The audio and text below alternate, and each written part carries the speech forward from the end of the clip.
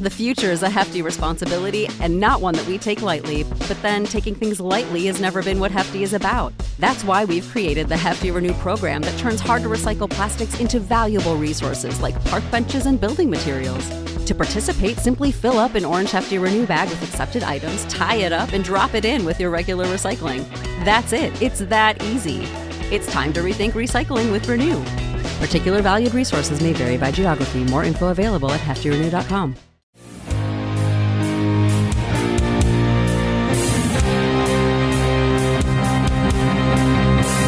Robots Radio presents the Fallout Lorecast.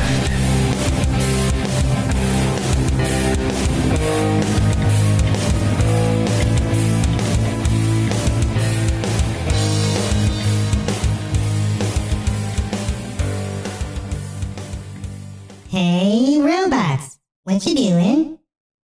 Oh, hey, BuddyBot. I'm just getting ready to record the next episode of the show. Hey, did you know in Fallout 1, when you meet the Brotherhood, you can actually join them, just like in the other games? That was something that happened in Fallout 1? No. Yeah, it's pretty cool. You can join the Brotherhood. Would you join the Brotherhood? BuddyBot, would you become a soldier, a paladin, a member of the Brotherhood of Steel? I don't know. What would that be like? Well, you'd have to, fall in line and do what they ask you to do. And there's, a bunch of requirements. Here, let's just do a little role play. Let's just imagine you walk up to the front of the bunker and they say, hey, if you want to join the Brotherhood, you have to go do this quest. And then you do the quest and then you finally get in and you get to talk to John Maxon. John Maxon is the grandson of Roger Maxon. Oh, duh. Of course, they have the same last name. Yeah, okay, so they're related. You finally get a chance to talk to him. What do you say to him? Hello? Hello, youngster. Cabot said you wanted to talk. Look, I'm pretty stacked up right now, so I'll help you out as long as you don't start flapping your gums too much. You know, outsiders are like that, always jawing. Kinda like me, huh? I don't know if that's what all outsiders sound like. How many outsiders do you get to talk to? It sounds like you don't get out much. I grew up too isolated here. Can you imagine spending your whole life inside one small place, then having to go out into the world? Yeah, tell me about it. I couldn't go out anywhere, and then finally I snuck out one time, and I stole a bunch of people's brains. I took them right out of their heads. I was gonna put them in a bunch of robots and see what happens. But then my friend Robots got mad at me. That's it! I warned the elders that bringing in an outsider could be trouble. Guards! There's an initiate here who needs some quiet time to discover some manners.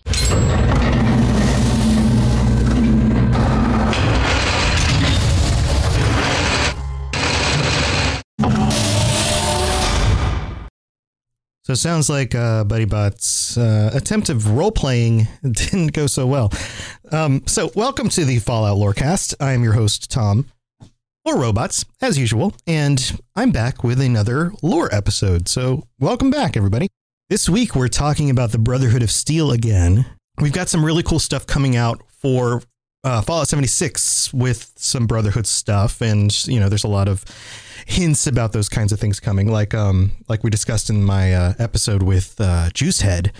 So I thought I would delve a little bit back into the history again of the Brotherhood, this time specifically the events and the things that happen in Fallout 1 and the location where you can come across the Brotherhood. So there's some information to dig into here. Let's do some reminding of some things. The Brotherhood was founded by Roger Maxon, and I get all the first names of the Maxon line a little bit mixed up sometimes. They're all very masculine names. We've got Roger, we've got Arthur, and then now we've got John. John Maxon is the great grandson. Is the grandson, not the great grandson, the grandson. I don't know where I got great from. So 2 generations after Roger Maxson, we have John Maxson, who is the High Elder of the Brotherhood of Steel in the year 2161, the events of Fallout 1. And he's, at this point, very old. He's an old guy. He's a little bit out there, but he's a good leader. It says here in the wiki, and I'm going to draw a lot from the wiki in this episode because it consolidates this information really, really concisely. And I find that very helpful when putting these episodes together. So it says here, tough, old, and confident, John Maxson was born into the Brotherhood around 2097. So this is about 20 years after the bombs dropped. And is as good as the Maxson line of Brotherhood generals come.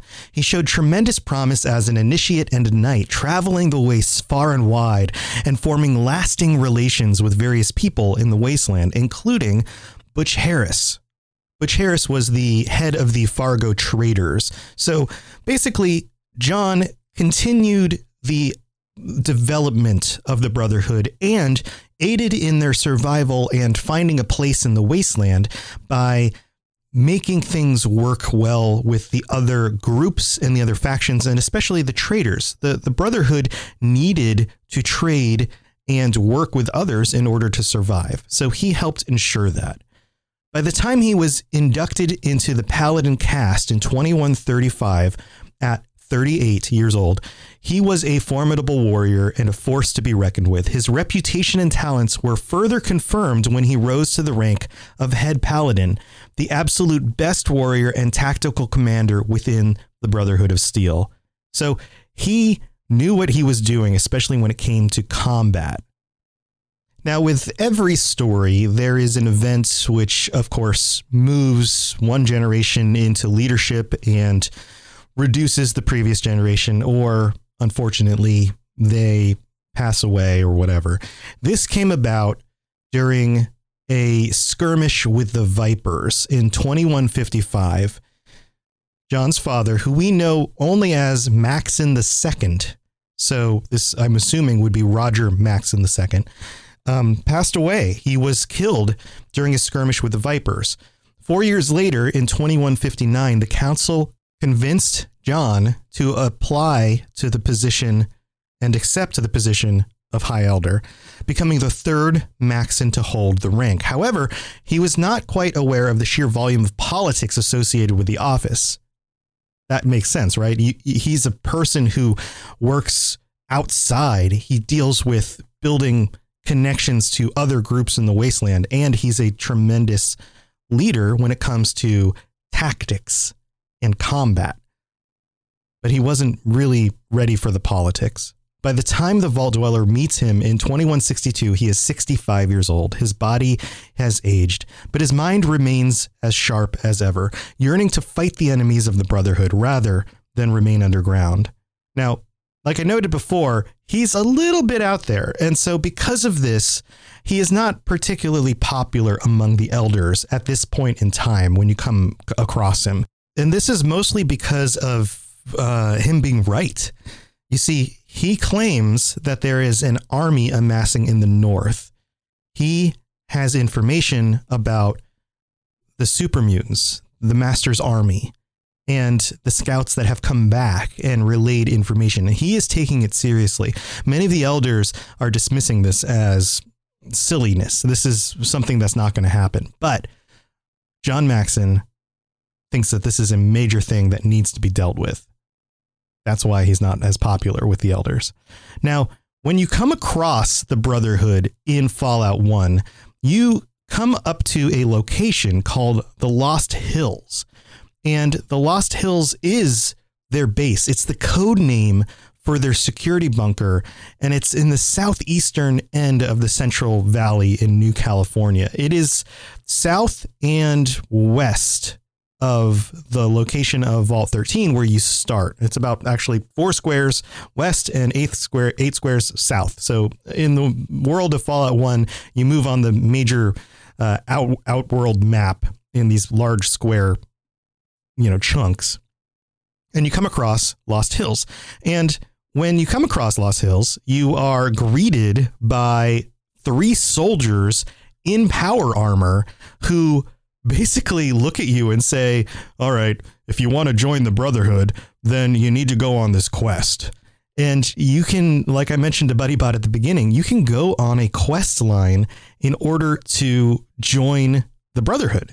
And this is something that we find happens in the other games as well. Fallout 3, Fallout 4. Of course, there is a way to join the Brotherhood, even though the Brotherhood typically are very skeptical of bringing outsiders into their ranks. It's always something that you can do. And what's cool about this location is not only do you come across 3 soldiers standing at the front, they are in full power armor with heavy weapons. This is a major location.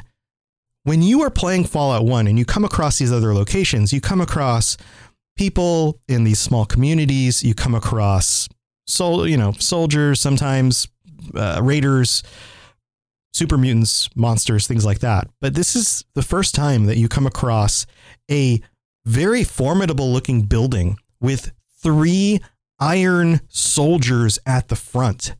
This is the kind of place that you can't break into. These guys look incredibly tough. And at the front of the building is the symbol of the Brotherhood. This is the first time we see that symbol, the gears, the wings, the sword. And what's cool about it is it's blue with a white background in the circle painted on the door to Lost Hills. This same exact symbol goes unchanged in all of the Fallout games, from Fallout 1 all the way to 76. It is exactly the same. And I love when iconography, designs, things like that work so well from a game that came out so long ago that it's able to be used unchanged through the others. If you look at the pictures of these and go look these up, they are fundamentally unchanged. There's an image that you see when you enter Lost Hills of the inside of the bunker. And similarly, on one of the walls is one of these gigantic symbols. And these paintings are huge. They span the entire height of a wall. And it looks unchanged. This is the kind of thing that could be in Fallout 76. You can enter a location, and aside from the resolution of the graphics being a little bit low, you could imagine that being up on a wall in a location and looking exactly the same. It's just really cool. It's really cool to me when designs and ideas stand up so well that they don't really need to be changed. And speaking of designs and things that don't need to be changed or maybe shouldn't be changed, what else is interesting here is that you can find a map of the location, and it details the entrance level and then the 3 different sub levels. The map itself is written like an ancient scroll with Brotherhood of Steel at the top and a giant bee. And think about the old scrolls, the old manuscripts that monks would have written with the extremely fancy writing and the little pictures around the sides. In fact, there's even images on there of what looks like, I think at the bottom right is like a winged angel. And at the bottom left is a soldier, an old timey looking soldier, but with a giant gun. This is a really cool looking manuscript. And we don't have items like this in the more recent Fallout games. They've kind of moved away from this idea of the old timey knights quality of the Brotherhood and have kept it a little bit more modern, a little bit more, I guess you could say, vintage modern, this whole 1950s, 1960s feel. But this is really cool. It's really cool to come across some of this really old looking knightly monkish type literature in the game. So the bunker itself, like I noted in the map section, has 3 different levels. The first level is the main supply room. This is where they stock all their pre-war technology. They keep their paladin armor. They keep everything ready to go for when they need to leave the bunker and head out. It's all kept on level 1. Level 2 is the housing quarters of the initiates, their classrooms, and the faculty's medical lab. The youngest members of the organization spend their time in level 2 studying to become either knights or scribes. And in this design, up to 12 initiates share a room together. It's kind of like a group bunk kind of situation. Level 3 is the heart. You could say that this is the heart of the Brotherhood building. This is where the important facilities are, the workshops, where they maintain the technology and they work on things and they preserve the items that they collect for future generations, all of that kind of stuff. All of that is done on level 3. Level 4 is the command center, the mainframe, and the elders' quarters. So if level 3 is the heart, level 4 is the brain. It's the place where all of the decisions get made, where all of the politics get done. It is the deepest level where they keep the most important people of the Brotherhood and the most important technologies. Things like the mainframe and the processing and storage of information gets put down here on level 4. So that's the layout of the location and a little bit about the leadership of the Brotherhood in Fallout 1.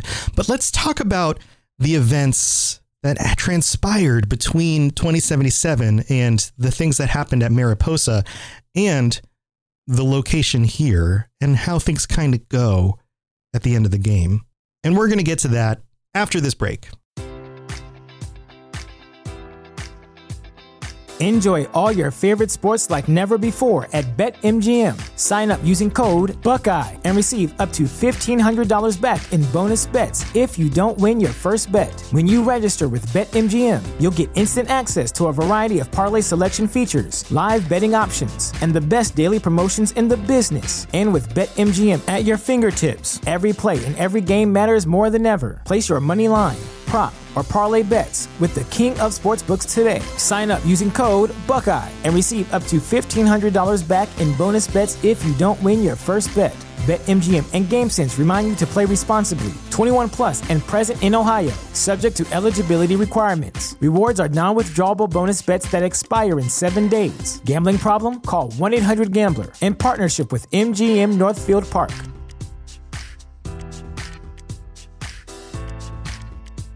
Hello there, old chap. Good to see another of General Atomic's finest, still eager to serve. Hey friends, lots to go over this week, so I'll try to keep it brief. So as always, it's the beginning of the month and it's time to shout out our new patrons. So let's just go through the list. Welcome to our Tier 3 patron, Maddie. Welcome to our Tier 1 patron, Brandon D. And another Tier 1 patron, Peter H. And welcome to our new Tier 3 patron, Jackie G. And a Tier 2 patron, Rika.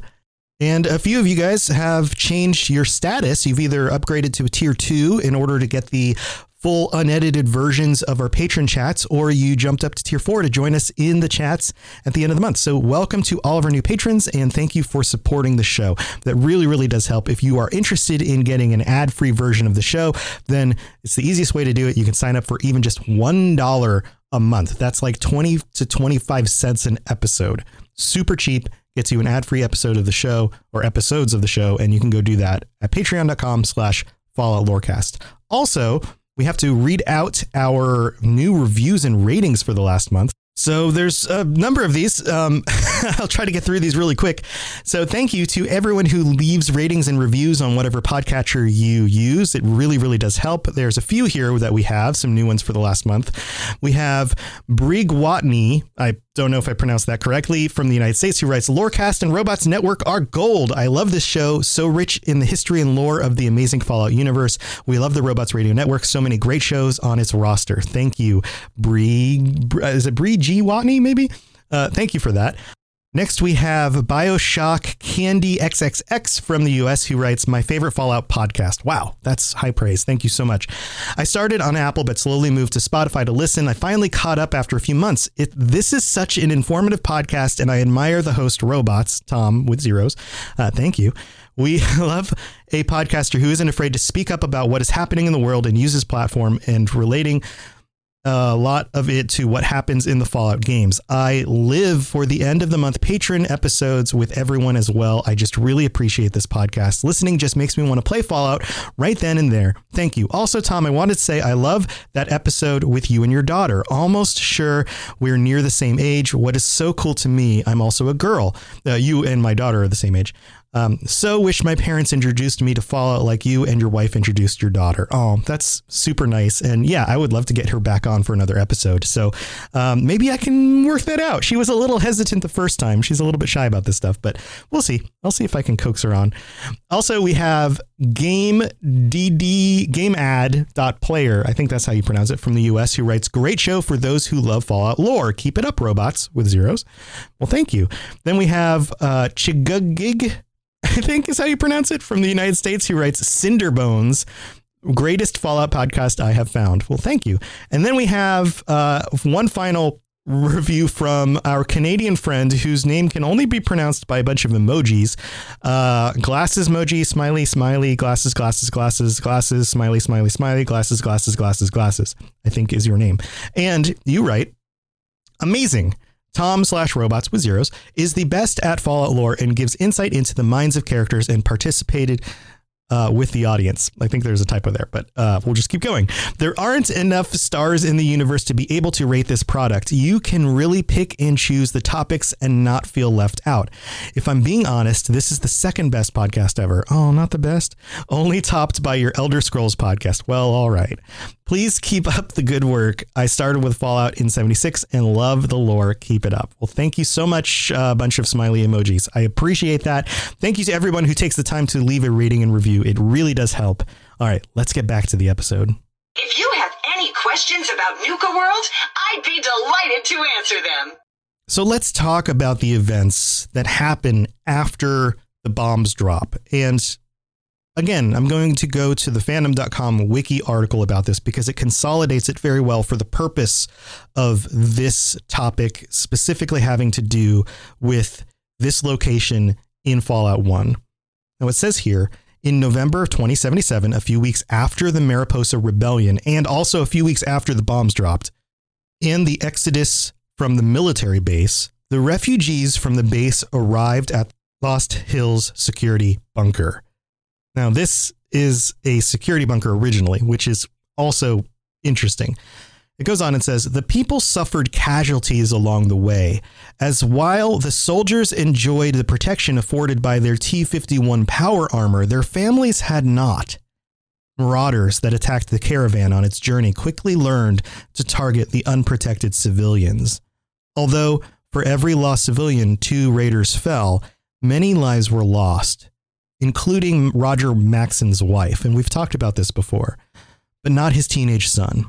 Several soldiers broke off during the exodus as well. A faction led by Sergeant Dennis Allen gained strength, demanding the leadership to allow them to explore the ruins of the West Tech research facility for advanced technologies left behind. Ignoring warnings from Captain Maxon and defying the group's will, Allen's faction separated from the main caravan and ventured southeast to the Glow, taking their power armor with them, which, of course, who could blame them, right? They were never heard from again. Around 2151, the Brotherhood sent out knights to seek out Allen's group or its remains.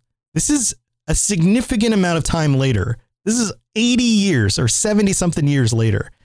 All they found were desolate ruins. So no trace of Sergeant Dennis Allen and his faction of the Brotherhood. Now let's pause here because I'm going to go more into this as we continue. But remember, we were talking about what could have happened that would lead the Brotherhood to Appalachia. And we talked about this. I was talking with Juicehead about this, and I was speculating, what if a group, a faction, maybe even a splinter faction headed across the country because of some reason? Now, if I was working at Bethesda and I was putting together a reason for why the Brotherhood would be returning to Appalachia, then here's a really good reason. What if Sergeant Dennis Allen was able to make it to the West Tech research facility, was able to catch some of the conversations between Maxon and Taggarty, learned of a Westech research facility location in Appalachia and a splinter group of the Brotherhood over there, and all of the different technology and things that were available. And what if, and again, this is completely speculation on my part, Sergeant Dennis Allen, because they found the Westech research facility, also came across technologies like vertibirds, transportation that would allow them to travel across the country relatively safely. Are we going to see Sergeant Dennis Allen show up in the new content for Fallout 76? Now, I don't know. I don't know anything from the inside. All I know is that this is a gaping hole in the lore that would allow for all sorts of things to happen and a lot of what ifs. And if it's not Sergeant Dennis Allen himself, maybe it's somebody who was working with him, because we have a lost group of Brotherhood out here in the world and no idea what happened to them. Very cool stuff. All right, let's get back to the rest of this. The wiki goes on and says, the Exodus survivors claimed the bunker as their own. Lost Hills became the headquarters of the newly formed Brotherhood of Steel. The refugees expanded it and adapted it to fit their own needs, becoming a bastion of technology in a world that has lost centuries of technological development overnight.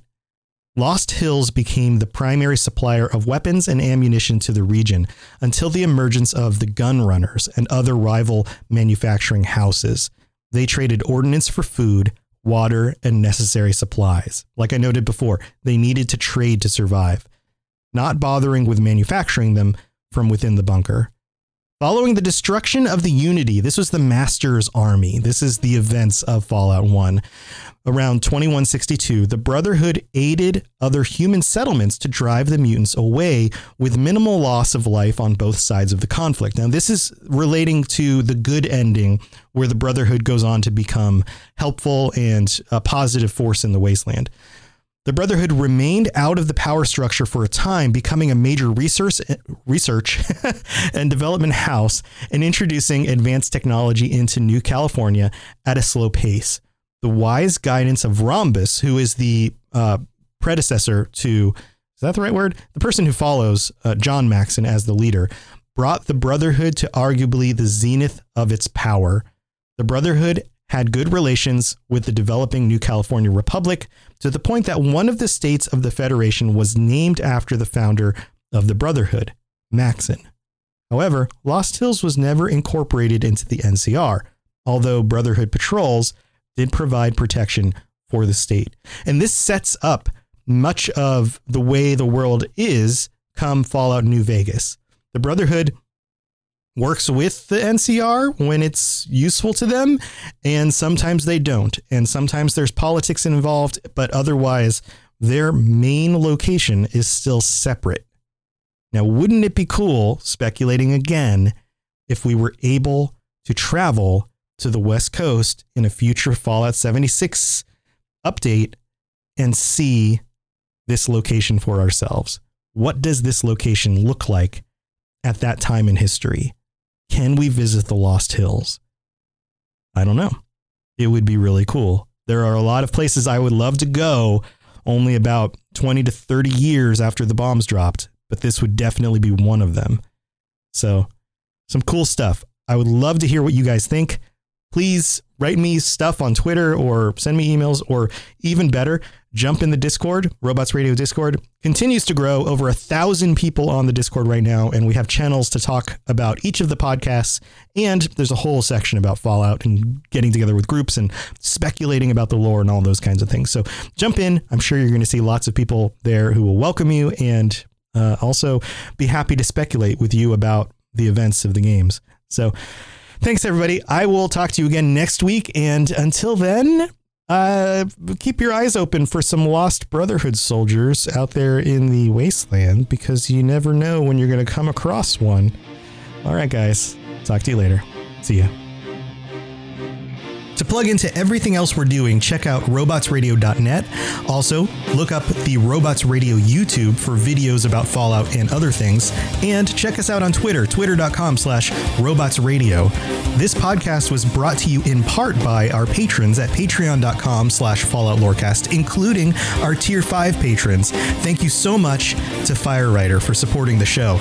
Also, if you're interested in business inquiries, advertising on the show, or applying to be a podcast on the Robots Radio Network, send me a message at falloutlorecast@gmail.com or robotsnetwork@gmail.com.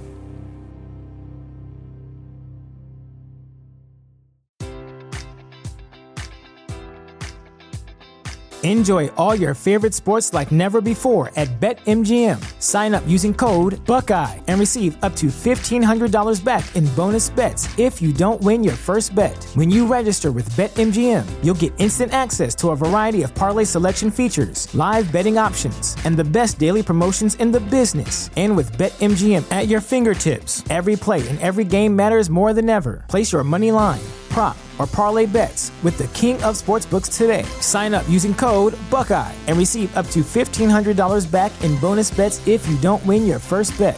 BetMGM and GameSense remind you to play responsibly. 21 plus and present in Ohio, subject to eligibility requirements. Rewards are non-withdrawable bonus bets that expire in 7 days. Gambling problem? Call 1-800-GAMBLER. In partnership with MGM Northfield Park.